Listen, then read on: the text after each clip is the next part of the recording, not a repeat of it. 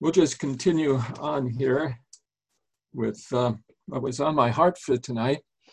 I've had something on my heart, but I've been thinking the company that we're talking to tonight probably has some very well thought out ideas and approach to this subject.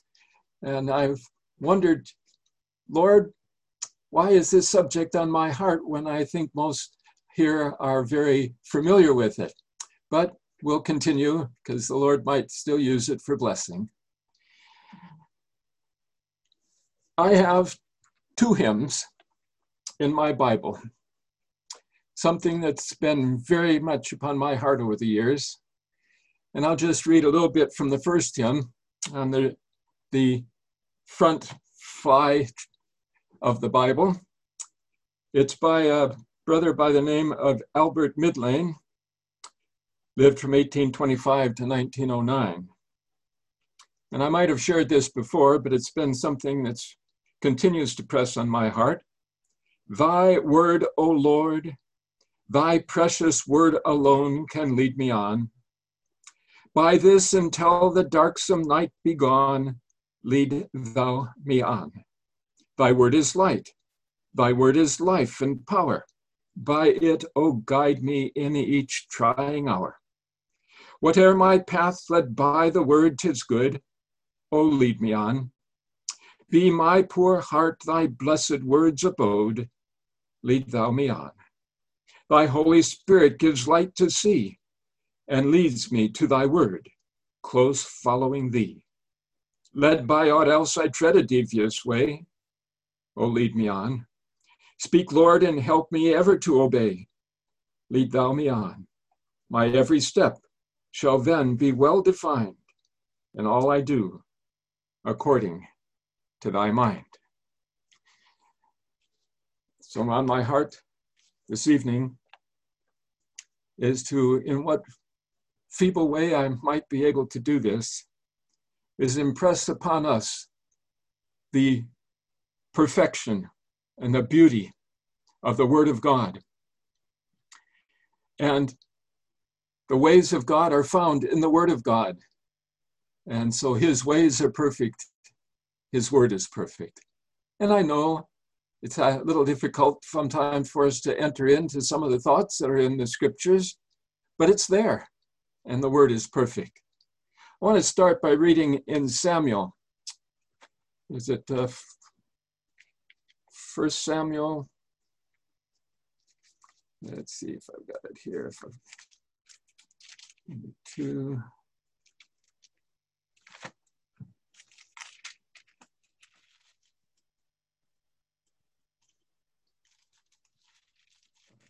Second Samuel 22,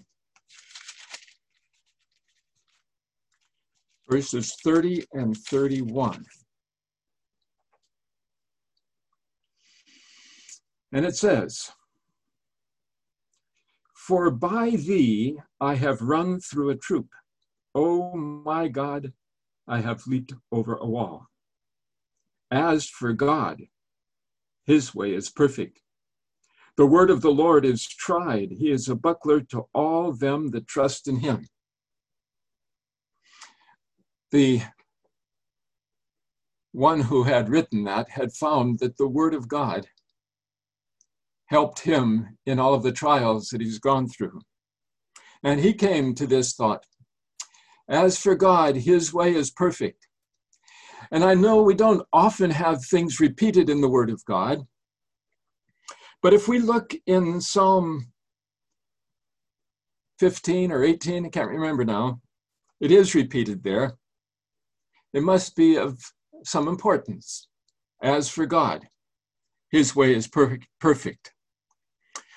So the two things I would like to focus on tonight is his perfect way, and also he makes my way perfect. I don't think the perfection of the Word of God can be overemphasized. It has in it everything that we need for every incident that comes before us in our life, especially assembly life. Everything.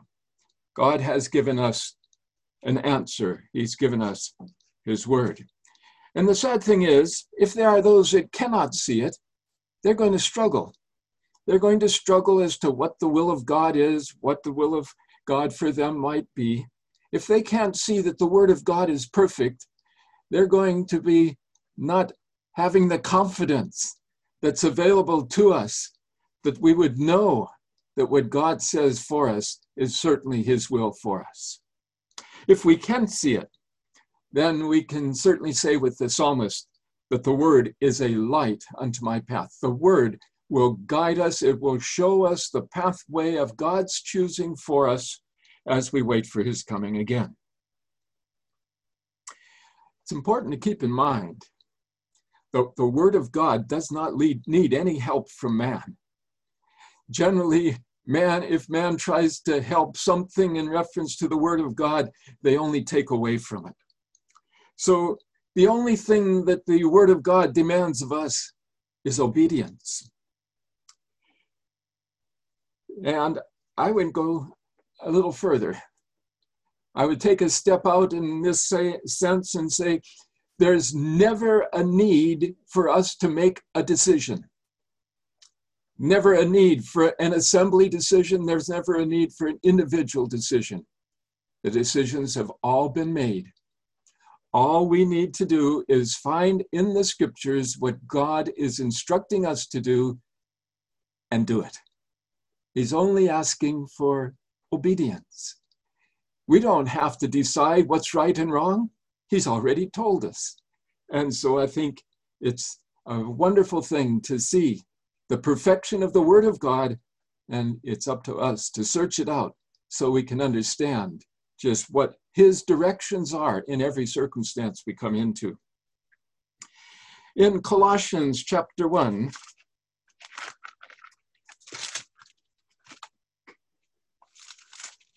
we read this. Verse 9, for this cause we also, since the day we heard it, do not cease to pray for you and to desire that ye might be filled with the knowledge of his will. That's found in the word of God. And all wisdom, and that's found in the word of God. How to conduct ourselves in a way for the God's pleasure. And this third one is something I have not heard spoken about very often.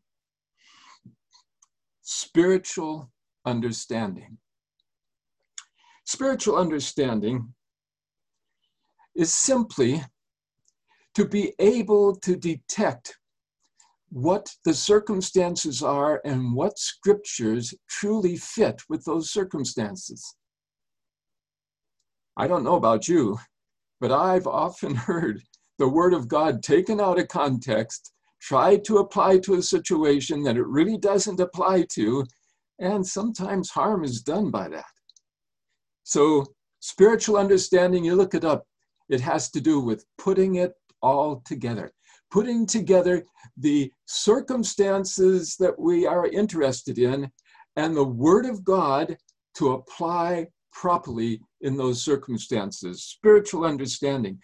It's not a mystical thing. It's a very simple thing.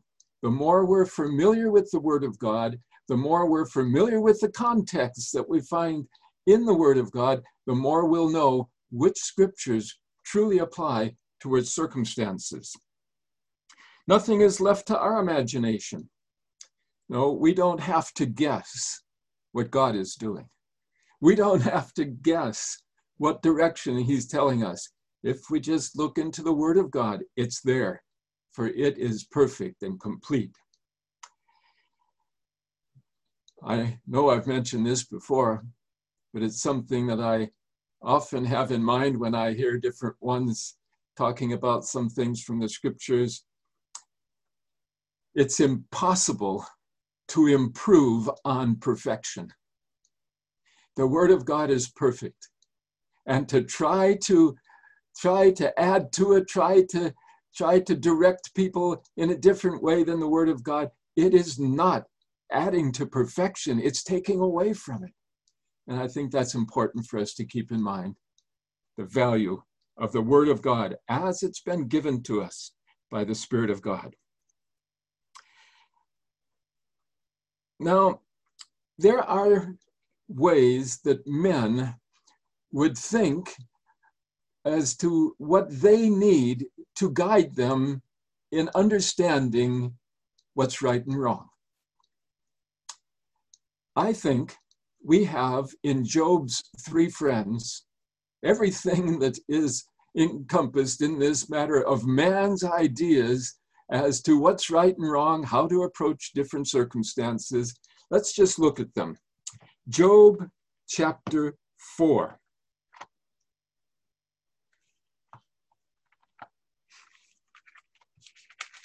Let's see, I should have marked them here so I could find it quicker. Job chapter 4, we start with one of Job's friends and how he approaches to try to understand what's going on with Job, to try to understand what's right and wrong. Job chapter 4 and verse 1, then Eliphaz the Temanite answered, and we'll just drop down to what his approach was in verse 8. His approach was this: even as I have seen. He put a lot of weight in observation. Now in Job chapter 8, we have the second of Job's friends, Bildad. Verse 1, then answered Bildad. And we'll drop down to verse 8 again. And it says, for inquire, I pray thee, of the former age, and prepare thyself to the search of their fathers. For we are but as yesterday and know nothing, but cause our days upon earth are a shadow. Now he says, shall not they teach thee? And that is the things that the former people in the former age have thought would be important. And his approach was, we might say, the word I'm wanting is inculcation. We might just say traditions of those that have been established in the past. So that was Bildad. It was the hearing of the ear, what he bases his understanding of right and wrong on. Then in Job 20, we have the third of these friends. Verse 1, then answered Zophar. And Zophar, his approach is found in verse 3. I have heard the check of my reproach, and the spirit of my understanding causeth me to answer. In other words, it was his own intuition, things that he's brought up from his own thinking and ways and ideas. Let's see what the Lord thinks about these things. In chapter 42,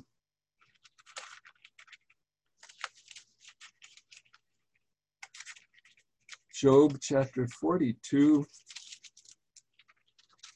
and verse 7, it says,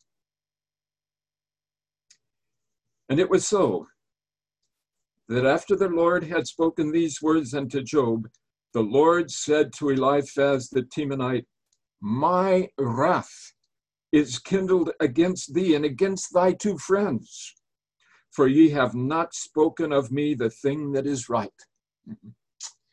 Their approach was not according to the mind of God.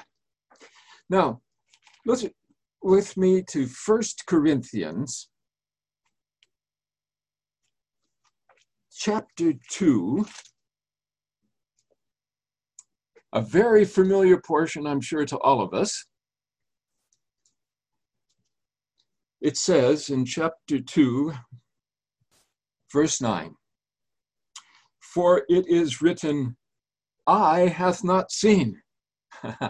Now we can say goodbye to Eliphaz and his approach by observation. Then it says, nor ear heard. So we can say goodbye to Bildad and his traditions. Neither has it entered into the heart of man. So we can say goodbye to Zophar and his intuition. None of those will ever bring us to an understanding of the ways of God.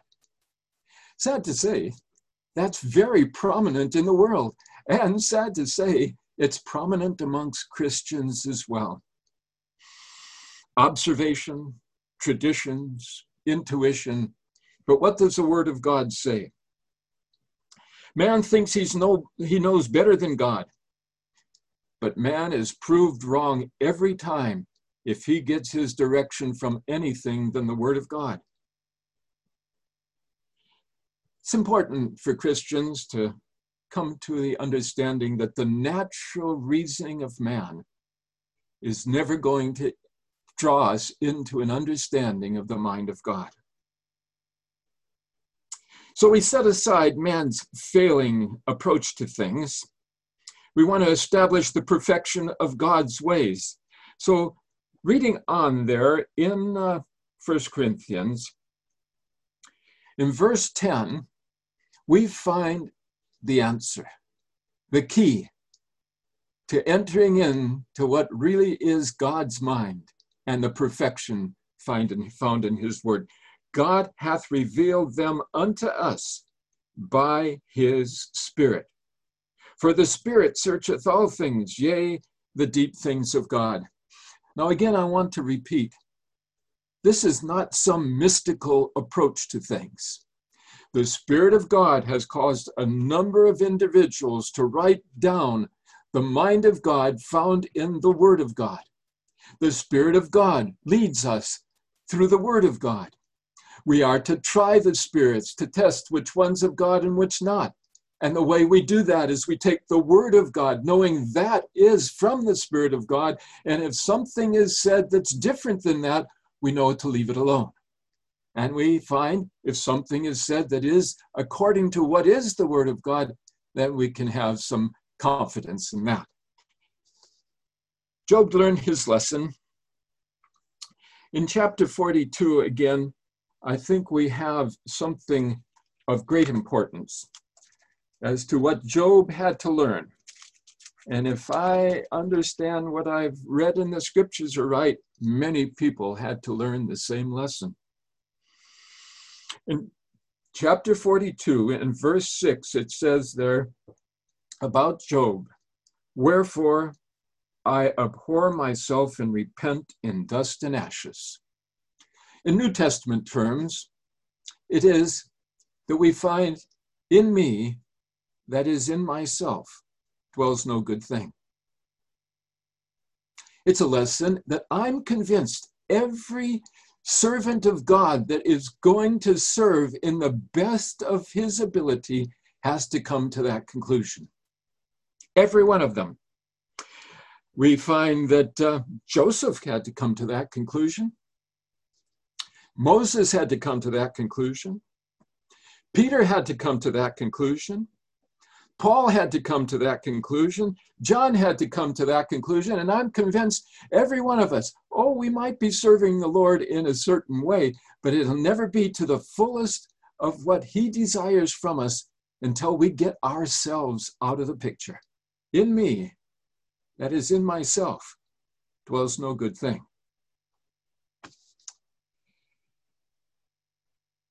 1 Corinthians chapter 2.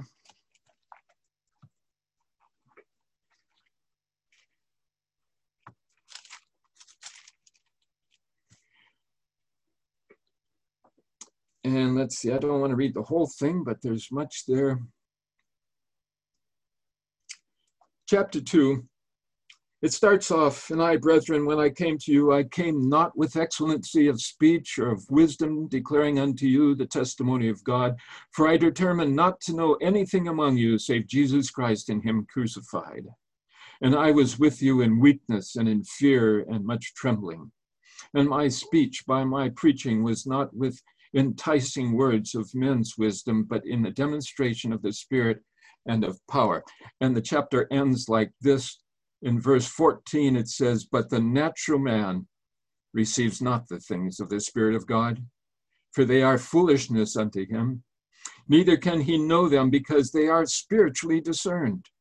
But he that is spiritual judgeth all things, yet he himself is judged of no man.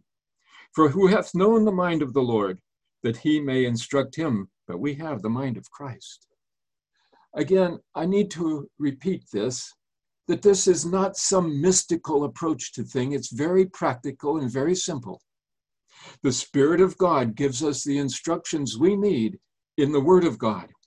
The spiritual man is one who sets his own will aside and submits himself to the guidance of the Spirit as found in the Word of God. It's not a mystical thing.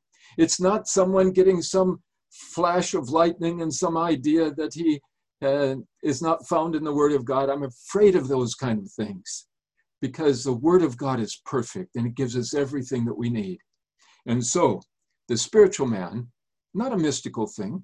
We can all be spiritual people by leaving our will go, getting out of the way. In me dwells no good thing, but all the good is found in Christ. And all of the things that we need, it's found in the Word of God. It's a wonderful thing. If we can come to that conclusion, I don't claim I have, but I believe that that is the answer to our entering in to all the blessings that God intends for us, and to be able to serve the Lord in the greatest capacity for his glory and for the blessing of his people. Now, we find that the Spirit speaks to us all through the Word of God. But I think we'll remember in Revelation, there are 7 times it says, he that hath an ear, let him hear what the Spirit has to say to the churches. So we can say, if we can learn by taking heed to what the Spirit says, we can understand the perfection of the Word of God. It's found in his Word. And he can make our way perfect. Again, if we submit ourselves to his perfect ways. And I'm repeating myself, it's impossible to improve on perfection. Now, I know that somebody has a hymn to close with here, but I'm going to read another hymn.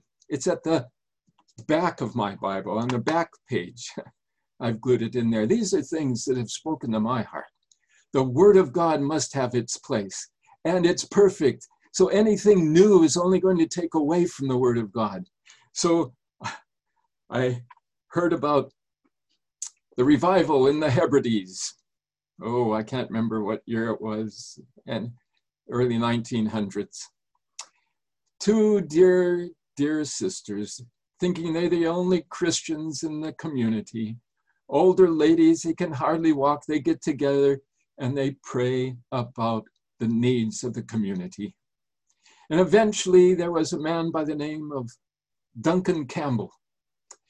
And he was a preacher, and he moved into the area. And so the 3 of them were praying together, and he suggests, let's just open this up. We'll announce we're going to have a gospel meeting. We'll see what the Lord does. People were saved that night. Thought, we'll have another meeting. They told their friends. And they brought friends the next night. And there are more people saved and more people saved. And this hymn is a picture of what happened there in that little community, the result of 2 elderly sisters getting on their knees and praying together for blessing. Oh, how well I remember in the old-fashioned days when some old-fashioned people had some old-fashioned ways. In the old-fashioned meeting, as they tarried there, in the old-fashioned manner, God answered their prayer. There's a chorus. I'll read that at the end. There was singing, much singing in those old-fashioned airs. There was power, much power in those old-fashioned prayers. An old-fashioned conviction made a sinner pray, and the Lord heard and saved him in the old-fashioned way. Well, they say it is better. Things have changed, don't you know? And the people in general think it to be so. And they call me old-fashioned when I dare to say I like it far better in the old-fashioned way. If the Lord never changes, as the fashions of men, he's always the same, why, he's old-fashioned then. An old-fashioned sinner saved through old-time grace, oh, I'm sure he will take me to an old-fashioned place.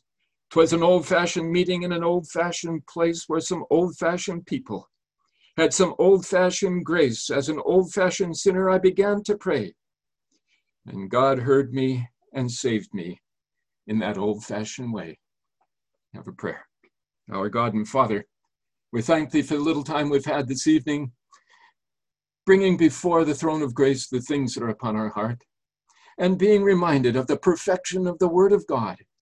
And Jesus never changes, and the Word never changes, and it's the same for us as it was for people over the last 2,000 years. What a wonderful thing. Perfection cannot be improved upon. And so we thank thee for this time and ask thy blessing for each one here in the name of our Lord and Savior Jesus Christ. Amen.